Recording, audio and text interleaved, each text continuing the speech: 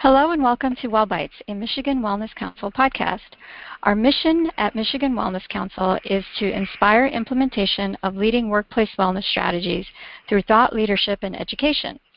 In this podcast series, we interview people in the field to offer different perspectives and insights. I am Rita Patel, the Executive Director of Michigan Wellness Council and your host. Today I'm going to speak to Brett Powell. He is the Vice President and Wellness Consultant at American Institute for Preventive Medicine. Welcome, Brett, and thank you for being here today. Thank you, Rita, for having me. It's a pleasure to be here.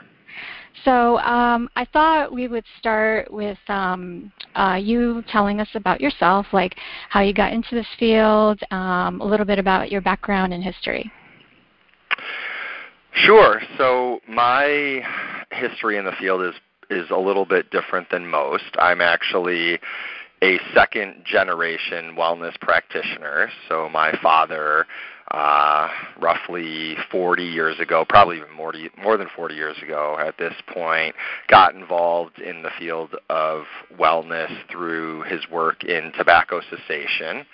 And he eventually ended up starting the organization that I now work for, the American Institute for Preventive Medicine.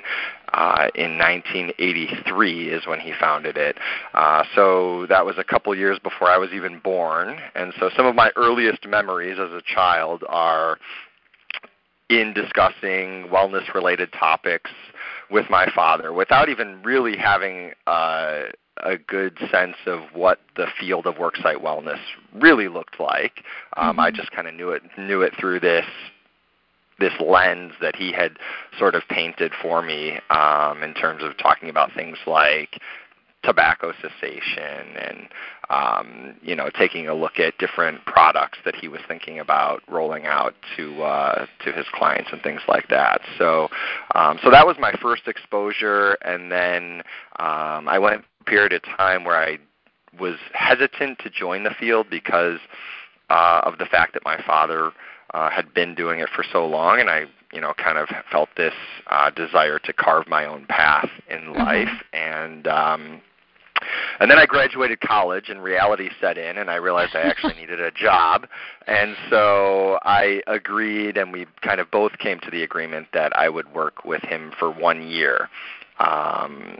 And then the plan at that point was to go back to graduate school in psychology, which is what I studied in undergrad. But during that year, I don't know if it was by design or if it just sort of happened that way, that he took me to a couple of different conferences and introduced me to some of his colleagues in the field, and I just kind of fell in love with a lot of the people that work in wellness, and gained a much deeper understanding of just what an impact it's possible to have in population health management and in worksite wellness, whatever the latest terminology is for what we do.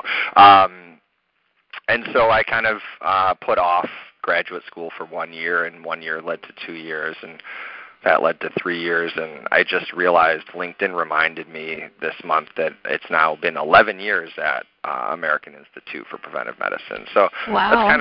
It's been a while. But so that's kind of the route that I took to get here.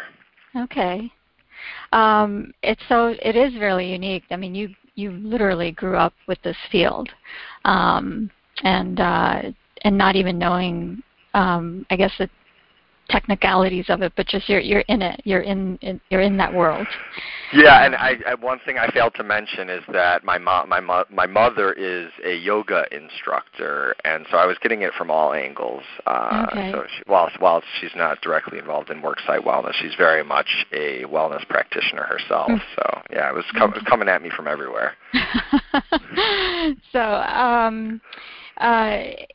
And so in the 11 years that you've been with American Institute for Preventive Medicine, has your role changed? Because for the first year you said, you were going to stay for a year and I guess see how it went and what you could pick up from that. So how did your role evolve? Yeah, good question. And as you would imagine, it has evolved quite a great deal. I've done, I feel like, almost everything at this organization. At the very onset, I was brought into the sales department and was making sales calls, following up with organizations who were interested in our programs, and even doing a bit of like data entry. So it was, that's kind of how I was brought along. The plan was to have me trained as a health coach as well. That was actually the original plan, I was going to be trained as a health coach, and I was going to split my time between health coaching and sales. But the coaching never came to fruition. I think even though I didn't love the sales aspect of my work, I was decent at it, and so I kind of grew in that area. And then, it's evolved quite a bit over the years. I got early on involved in IT as well, and I think that was just sort of by default because I was like a younger person here and I knew technology pretty well relative to a lot of the other employees, so kind of in IT. And then nowadays, I spend a lot of my time consulting with current and future clients, kind of on their strategy around their wellness programs. I sit on the product team, so internally we're constantly reviewing our own products and services to make sure that they are in line with the latest research, as well as that they're going to be interesting to our clients. And I've gotten a lot more into thought leadership and doing things like podcast interviews or speaking at conferences on related topics.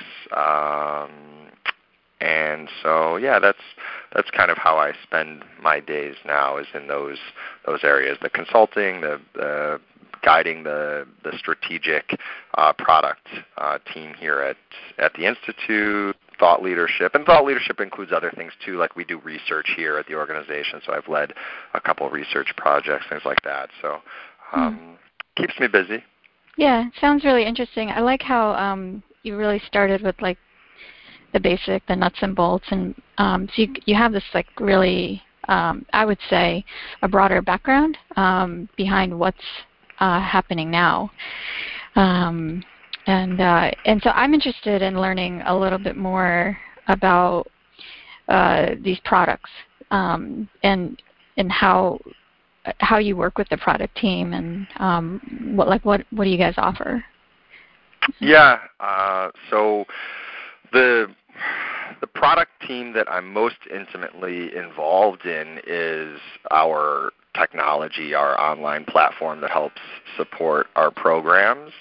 And so we really spend a lot of time thinking about ways that we can come into an organization that we're partnering with and not just put a solution on their desk, but really build something that's custom and will support that organization where they're at. And I think technology, depending on who you ask, is either a good thing or a bad thing. But I think we've seen it be really effective at supporting good wellness programs when it's used in the right way as an adjunct. I don't ever think that technology should be in of itself a wellness program and exist entirely online. But it's when it's used effectively to reach out and target individuals in a meaningful way, meaning that like the information is tailored to them, and it's appropriate, and there aren't too many hoops to jump through, and the technology is simple. I think that it can be really effective. So we spend a lot of time thinking about how can we make the technology simple enough so that anybody can interact with it, and so that it is used to support some more high-touch programming as well. So things like health coaching and on-site coordination of programming. And so those are areas that I don't sit on as much. We have a really, really amazing director of our behavior change and coaching programs. So she really runs the strategic design, and if you're calling that a product there. So so we also do spend a lot of time kind of working with one another between departments about what can we do with the technology to help support our health coaching and vice versa. So did that answer your question at all?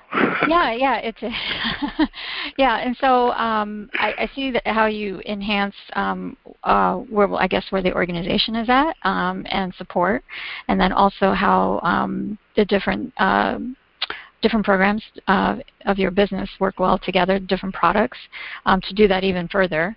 And then, so my next question after that is like how, so your ultimate, your end client is an employer, I would think, and I'm just wondering if that's really is your end client, and also like how do you interface with like other players in the field, like how do you work together, support each other, that kind of thing? Yeah, so a lot of times the end client is an employer, but not always. Sometimes it's a health plan, and even there, it may end up being an employer that's under that health plan, but we don't necessarily look at it in that way. It's more up to the health plan at that point who they're going to allow to participate in the programming. But we also have other divisions too. I mean, we work with a lot of government agencies. We do a lot of work with the Veterans Administration in terms of providing health education content and materials. So it is rather vast in terms of the reach that we have. But yeah, I mean, you're correct in the assumption that that probably the majority of our work is done directly with employers. Okay, and providing that education. So yeah, that's really interesting. I didn't know about the VA and the government organizations. So yeah, a lot of people don't because when you think of worksite wellness, and that's where we are at our core, working with veterans and in the VA system doesn't always come to mind. But yeah, that is a decent part, and actually one of my favorite things that we do.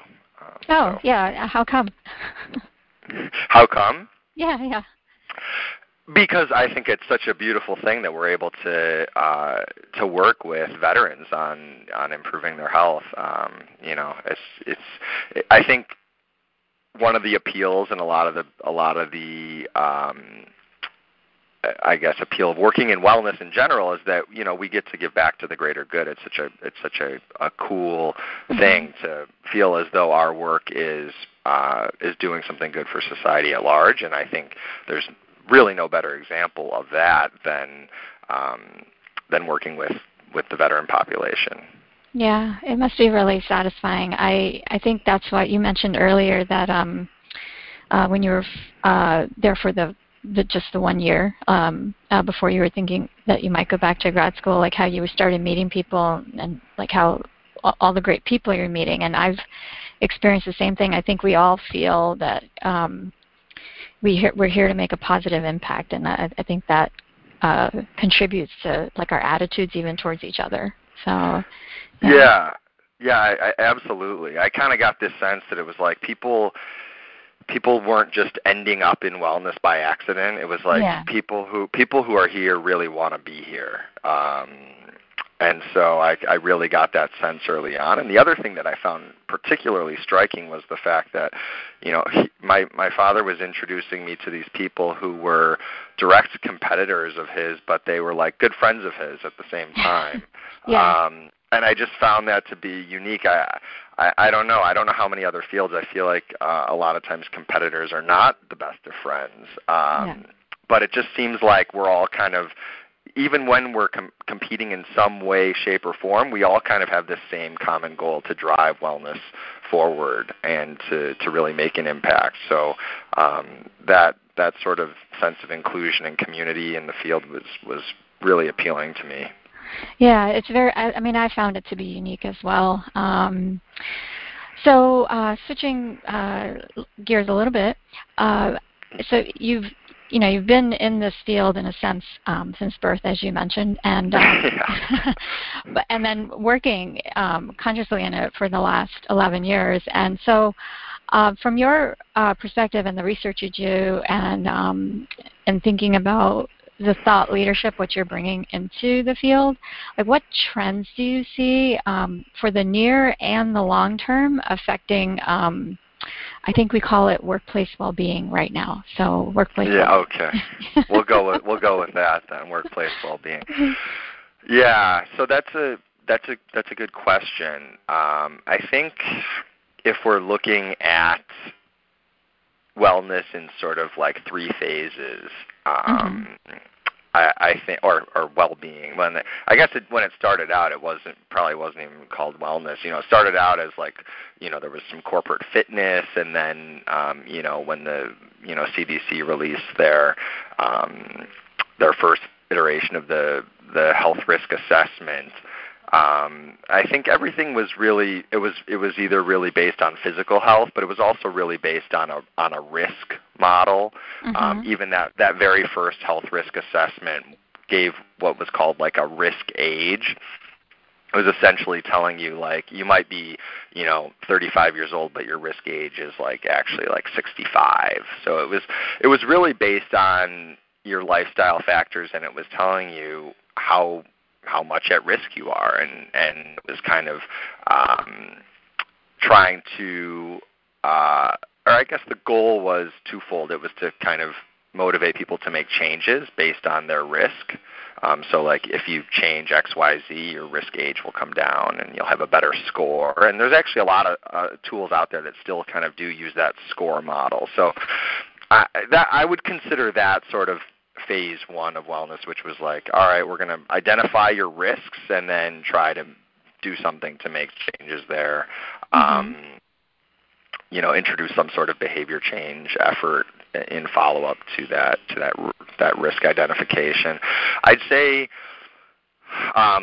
phase two that I think we're kind of in the middle of right now is really involving organizational culture, and realizing how much culture can either support or detract from wellness efforts.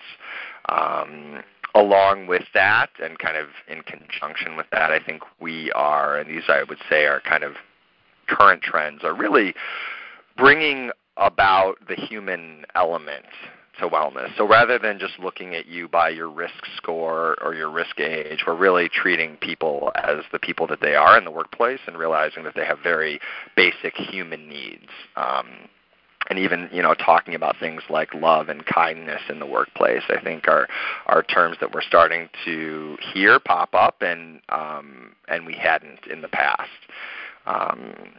And that really kind of lends itself into the state of mental health and where we're at there. And I think we're really only scratching the surface in terms of what we can do to support individuals from a mental health standpoint. I think, unfortunately, a lot of mental health topics are still a bit taboo to bring up, and people don't necessarily feel safe talking about them in the workplace. So I think that's a trend that will continue, I think. So this phase two that we're in, I think, will continue for some time. And then if I were to try to look into my crystal ball as far as what phase three would look like in the more long term, I would think that we won't necessarily need to look at wellness as a separate program that's brought in, but rather it will be embedded in the culture of organizations. Kind of like the way that a lot of manufacturing organizations incorporate safety practices, and they're just kind of what you do. It's not looked at as like something that you need bring in as a separate entity. It's just everyone does that. I think that's certainly something that may happen with wellness and well-being. I also think that we are going to see more alignment, hopefully, between what happens in the workplace and what happens out of the workplace. So there's so much of it is like we're able to control what happens during the hours that people are at work, but then we have essentially zero control over what they do when they go home, and so much of their influence happens at home and outside of work as well. So hopefully there'll be more alignment there where we're not fighting upstream when people leave work. And so I think those are a couple things that would be nice to see off in the distance. Yeah. So you really covered. It was very comprehensive, and I like that you started with where the field started. The risk mitigation model, and moving into a much more integrated, cohesive look at what well-being really means and how it relates to being in the workplace and out of it. And I was just curious, and listening to you speak, I'm thinking, if you're an organization that is just starting out, would you start with what you described in phase one, or is it kind of like a combination of things? So it's just I ask that because I see that, and I don't know if I have just a tiny view on the world, or what are you seeing in the field? Yeah. So I can see when I mentioned phase one as being kind of like a risk model, identifying risk. I think there is some value in dealing with risk factors that we know exist. I mean, we can go into virtually any organization and know that there's going to be, about 15% of them are going to be tobacco users, and 2 out of 3 of them are going to be overweight or obese. So I don't think we should ignore what those risks are. I just don't know that that the tools that we had been using as such a focus of our programs are necessary to know what those risks are. So I think the big focus in phase one, when we go back, 20, 30 years, and a lot of organizations are still doing these programs where it is about identifying risk, and that's okay. I've seen that work in many organizations, but I think as we continue to evolve, we may see less and less of programs that are solely focused on identifying risk. Again, we do know a lot of that information, and I think we're going to move into more of dealing with kind of the human element, the more comprehensive well-being approach to behavior change. Yeah. So as far as, and kind of back to your question, which is, somebody's first starting out, should they go back to what phase one? And I would say no, not necessarily. They shouldn't look at that model as like being the starting point. I think they should recognize that that's where we were as a field a while ago, and we've evolved from there. And I would hope that that organizations that are starting out would meet us where the field is at, and we've learned a lot as a field. And so right now we're kind of in this phase two where we're really dealing head on with organizational culture and realizing what an impact that has on human performance and human and employee health. So my advice to any organization is to really take a deep look in the mirror and look at what the culture looks like at the organization. I know that term has been used and abused, and part of me hates the fact that people are turned off about talking about culture because the term is so abused, but it still remains, in my estimation, the most important determinant as to whether a wellness or well-being program will work within an organization. If the culture is not supportive and not ready for it, then I don't think there's any sense in moving into a wellness program. That needs to be addressed first, the culture, and then wellness can can come after that. So that's my advice always to organizations, is to really give a lot of thought around if they think their culture is ready for wellness or well-being. Very sound advice. You got to have what's the word? I'm thinking circumstances. You need that kind of environment to support something. So absolutely, yeah. Absolutely.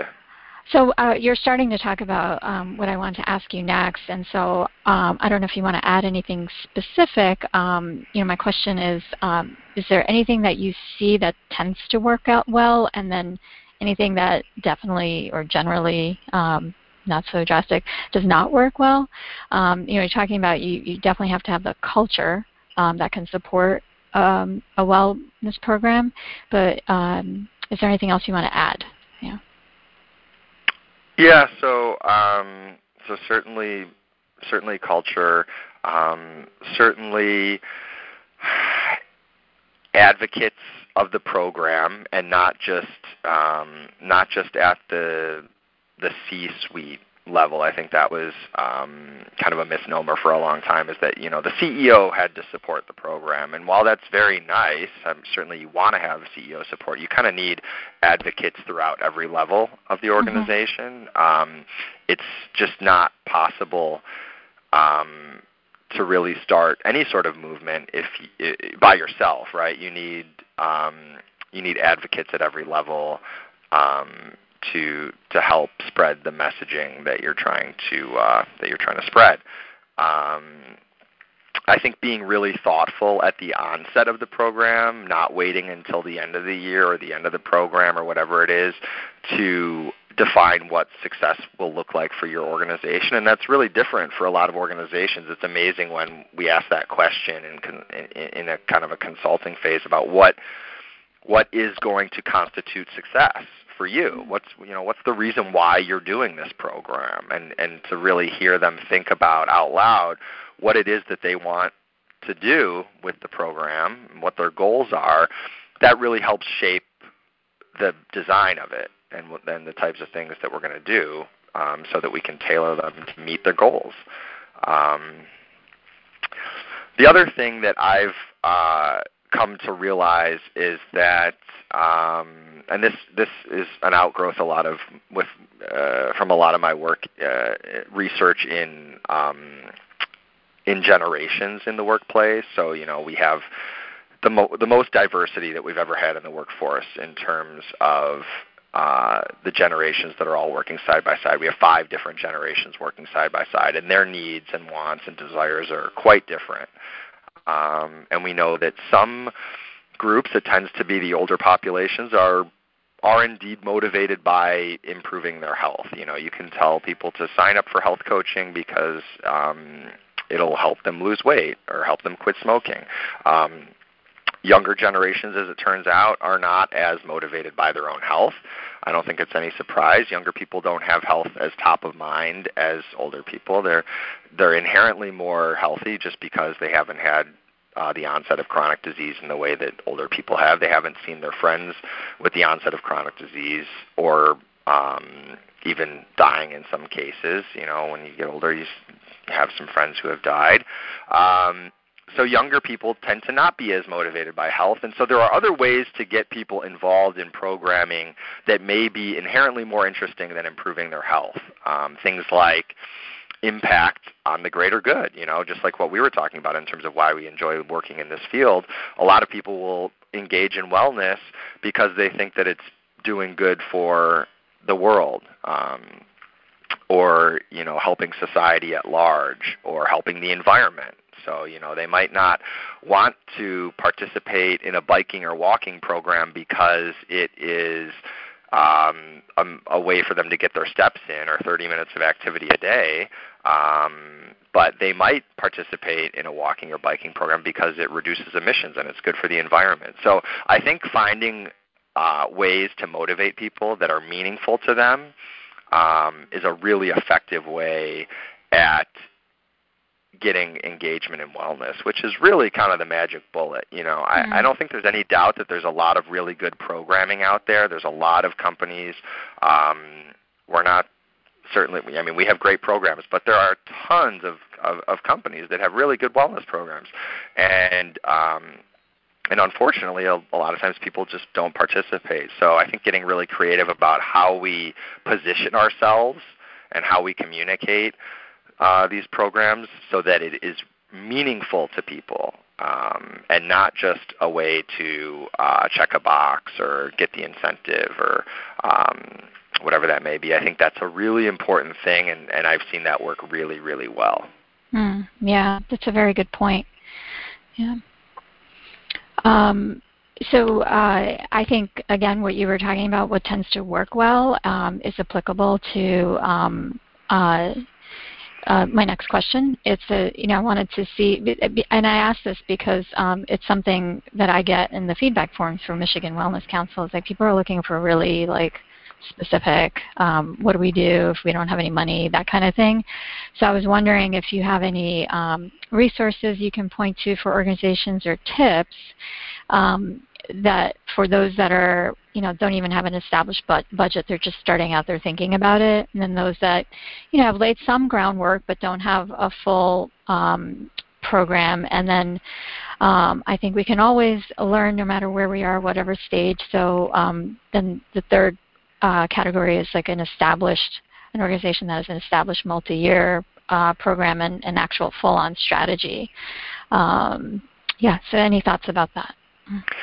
Yeah, it's interesting. I think there's some strategies that are good strategies no matter what level you're at. I think it's always a good idea to ask your employees what they want. I think a thoughtful wellness interest survey, and even kind of above and beyond just wellness programming, but kind of just more of a litmus test of where the organization is at, because you can get a lot of really good information from employees around what culturally might be beneficial to change as well. So the essence there is feedback from employees. I think that serves two really important purposes. One is it gives you an idea of what people want, and two, it gives you it gives employees the sense that they take ownership of whatever ends up happening. So if I'm an employee at a company and I was asked for my input and I put down that I am interested in yoga classes, and then all of a sudden I see a yoga class pop up, I'm way more likely to participate in it because I feel as though I'm taking ownership of it and I was heard and it was something that I recommended. So surveying is great, and you leveraging that feedback is great. And again, a survey is free to do. You may not be able to do everything that the employees want, but you can certainly take into account their feedback, and a lot of things are cost-free. So that's certainly something that I would take a look at any level. There's a lot of great organizations out there. I think Michigan Wellness Council is really really a good one. Certainly, if you're in the state of Michigan, that's a really good place. But I think that model and the reason why Michigan Wellness Council is such a good resource can be applied anywhere somebody is in the world. And I think what Michigan Wellness Council does is it connects people to resources, but it also connects people to people. And I think that one of our greatest strengths, as we kind of alluded to earlier as a field, is that we're really collaborative in nature. And I have found that no matter who it is that I reach out to at any level I've been at, when I was just starting out as a young kid, and even to this day, if I reach out to somebody and just want to kind of brainstorm and talk about things and benchmark, people are really open to sharing. And I think it gets back to the people that are in this field like being in this field, and they believe in the mission, the larger mission of this field, which is to really move the needle on our nation's health, which needs help. And we all see this as kind of we're in it together. And so I think benchmarking, I think networking with other individuals who are in similar situations is a really good strategy in finding out what's worked for them and what hasn't. So I think that can work at any level. Nationally, WELCOA, the Wellness Council of America, just redid and redesigned their 7 benchmarks this year, which I think are really effective. And the 7 benchmarks kind of take you through the 7 steps of developing and creating a sound wellness strategy. So, yeah, those are some thoughts on that. Yeah. Oh, sorry, did I cut you off? No. That was kind of the end of my thoughts there. Okay. I really like how you focus on no matter what stage you're at, it's about this listening and staying connected to what the people who work there, like where are they at, what are they interested in, and so staying informed that way, but then also just to the information and the people in the field and what's happening, what are others doing, and really having that collaborative way. And so you can also benchmark that way. So it's kind of like the two-sided, and I think that is really good advice no matter where you're at. So yeah. Yeah, I think you summed that up quite nicely. Getting the feedback internally, looking externally for resources, and finding where your low-hanging fruit are. If all the employees are asking for something, and you've also benchmarked it and found out that it's worked well elsewhere, that seems like a nice, easy win. But never getting complacent, never assuming that because something worked elsewhere or because it's worked even for you in the past. I mean, really staying on top of things and always constantly evolving in the strategy and in the program, I think, is important as well. Mm-hmm. Yeah, a very important point. And then, so my next question is related to something you said earlier in terms of looking in the crystal ball, but how wellness gets integrated into an organization, about the future of where we're going. But I think we are thinking about that now anyway. It's like, well, how does it fit into what the organization is doing as a whole? And so if it doesn't start from the C-suite, so it's not the CEO saying we should be doing a wellness program and integrating it into how we are, and it's starting at another level, what advice would you give to help communicate in the terms that someone, I guess on the C-suite level or even another level, just to get buy-in on why this is important and it fits with not just your goals, but their goals as well. Yeah, okay. So how do you sell the program to leaders? Yeah, that's an important thing, right? Because at some point, if you do want to move the strategy forward, there likely will end up being some cost to it, whether it's allowing employees off the line to participate or investing in partnering with a vendor to bring in certain services, or even justifying your own position in terms of being able to allocate time to it. So yeah, at some point you do need to sell this as a concept, and I think that's an important piece as well. It's very similar to what we were just talking about related to perhaps motivating employees to participate and not always using the same results. In the case of the employees, it's, don't always motivate them to participate in wellness by dangling, health as the potential outcome, but something else, finding what's meaningful to them. I think that's the same case here with getting buy-in from leadership. And it's a lot of times different for every organization. Some leaders are interested in doing things because it's the right thing to do. We should take care of our employees because, you know what, they spend most of their waking life here, and it's just simply the right thing to do. Others, you can mention that, increased productivity and, impact to the bottom line. There's a lot of research that has come out recently around employee health as it relates to business success and like actually increasing revenues. And that might speak to a lot of leaders, and certainly probably a CFO.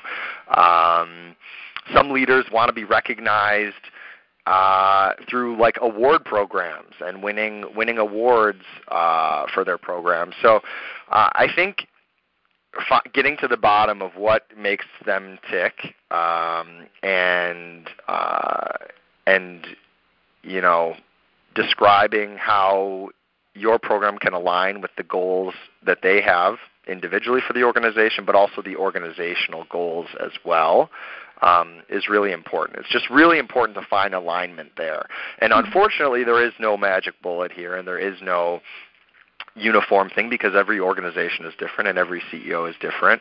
But being thoughtful about it in a way that you can bring meaning to them, something that's meaningful to them, is immensely important. I think sometimes we make the mistake of assuming that what's important to us should also be important to them, or even what's important to the employees. You can come to them with a survey and say, look, all of our employees want to participate in this program, and we should do that. But the CEO may not care about surveys and survey results. So I think keeping things in the context of what is important to that individual or to that leadership level, and also what's important to the organization, is really where it's at. And I like that there's no one answer, but it's really, the answer is like you just to find out what matters to who you're trying to connect to. And I think that's a very important point. And you mentioned that there are resources out there depending on which way you're trying to communicate, and don't want to leave people hanging who are listening. You can start also on our website, but there's many ways you can go from there. So hopefully that would be a way to support our listeners. And we're coming to a close right now, but I wanted to ask you, is there anything that we haven't talked about that you'd like to share today? The only thing I want to add to people listening is that we are in such a great field in so many ways, and it's still so much a new field in many ways. When we compare worksite wellness to other fields that have been around for hundreds of years.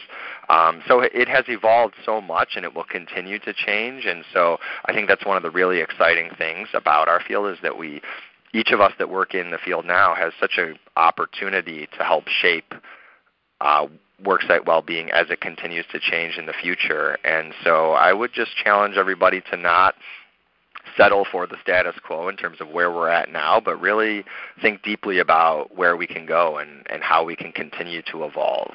Because, clearly we don't have all the answers, and clearly health as a nation is still in a pretty bad state. So we need a lot of creative thinking around how we can continue to evolve. Yeah, it's a good point. It's a very dynamic field that I think everyone cares about. People care about being well. Yeah, they do. They do. Yeah, and so that's exciting. Would you like to share some of your contact information if people want to get in touch to learn more about what you do, whether where you work, or if they want to get in touch with you for speaking engagements or anything like that? Yeah, and I always do say I'm happy to talk to people about anything and everything. I'm like a wellness nerd when it comes to stuff like this. I really just genuinely enjoy talking about stuff related to worksite wellness. And so, please do feel free to reach out. You can find me on LinkedIn if that's easy, Brett Powell and American Institute for Preventive Medicine. And my email address, if you want to just email me directly, is first initial last name BPOWELL at healthylife.com. That's all one word, healthylife.com. bpowell at healthylife.com. Great. And I did not mention in the beginning, but Brett Powell is also a board member here at Michigan Wellness Council. We thank you for your support and volunteering your time doing that. And thank you for your time today. Thank you, Rita. It's been a real pleasure. I appreciate it.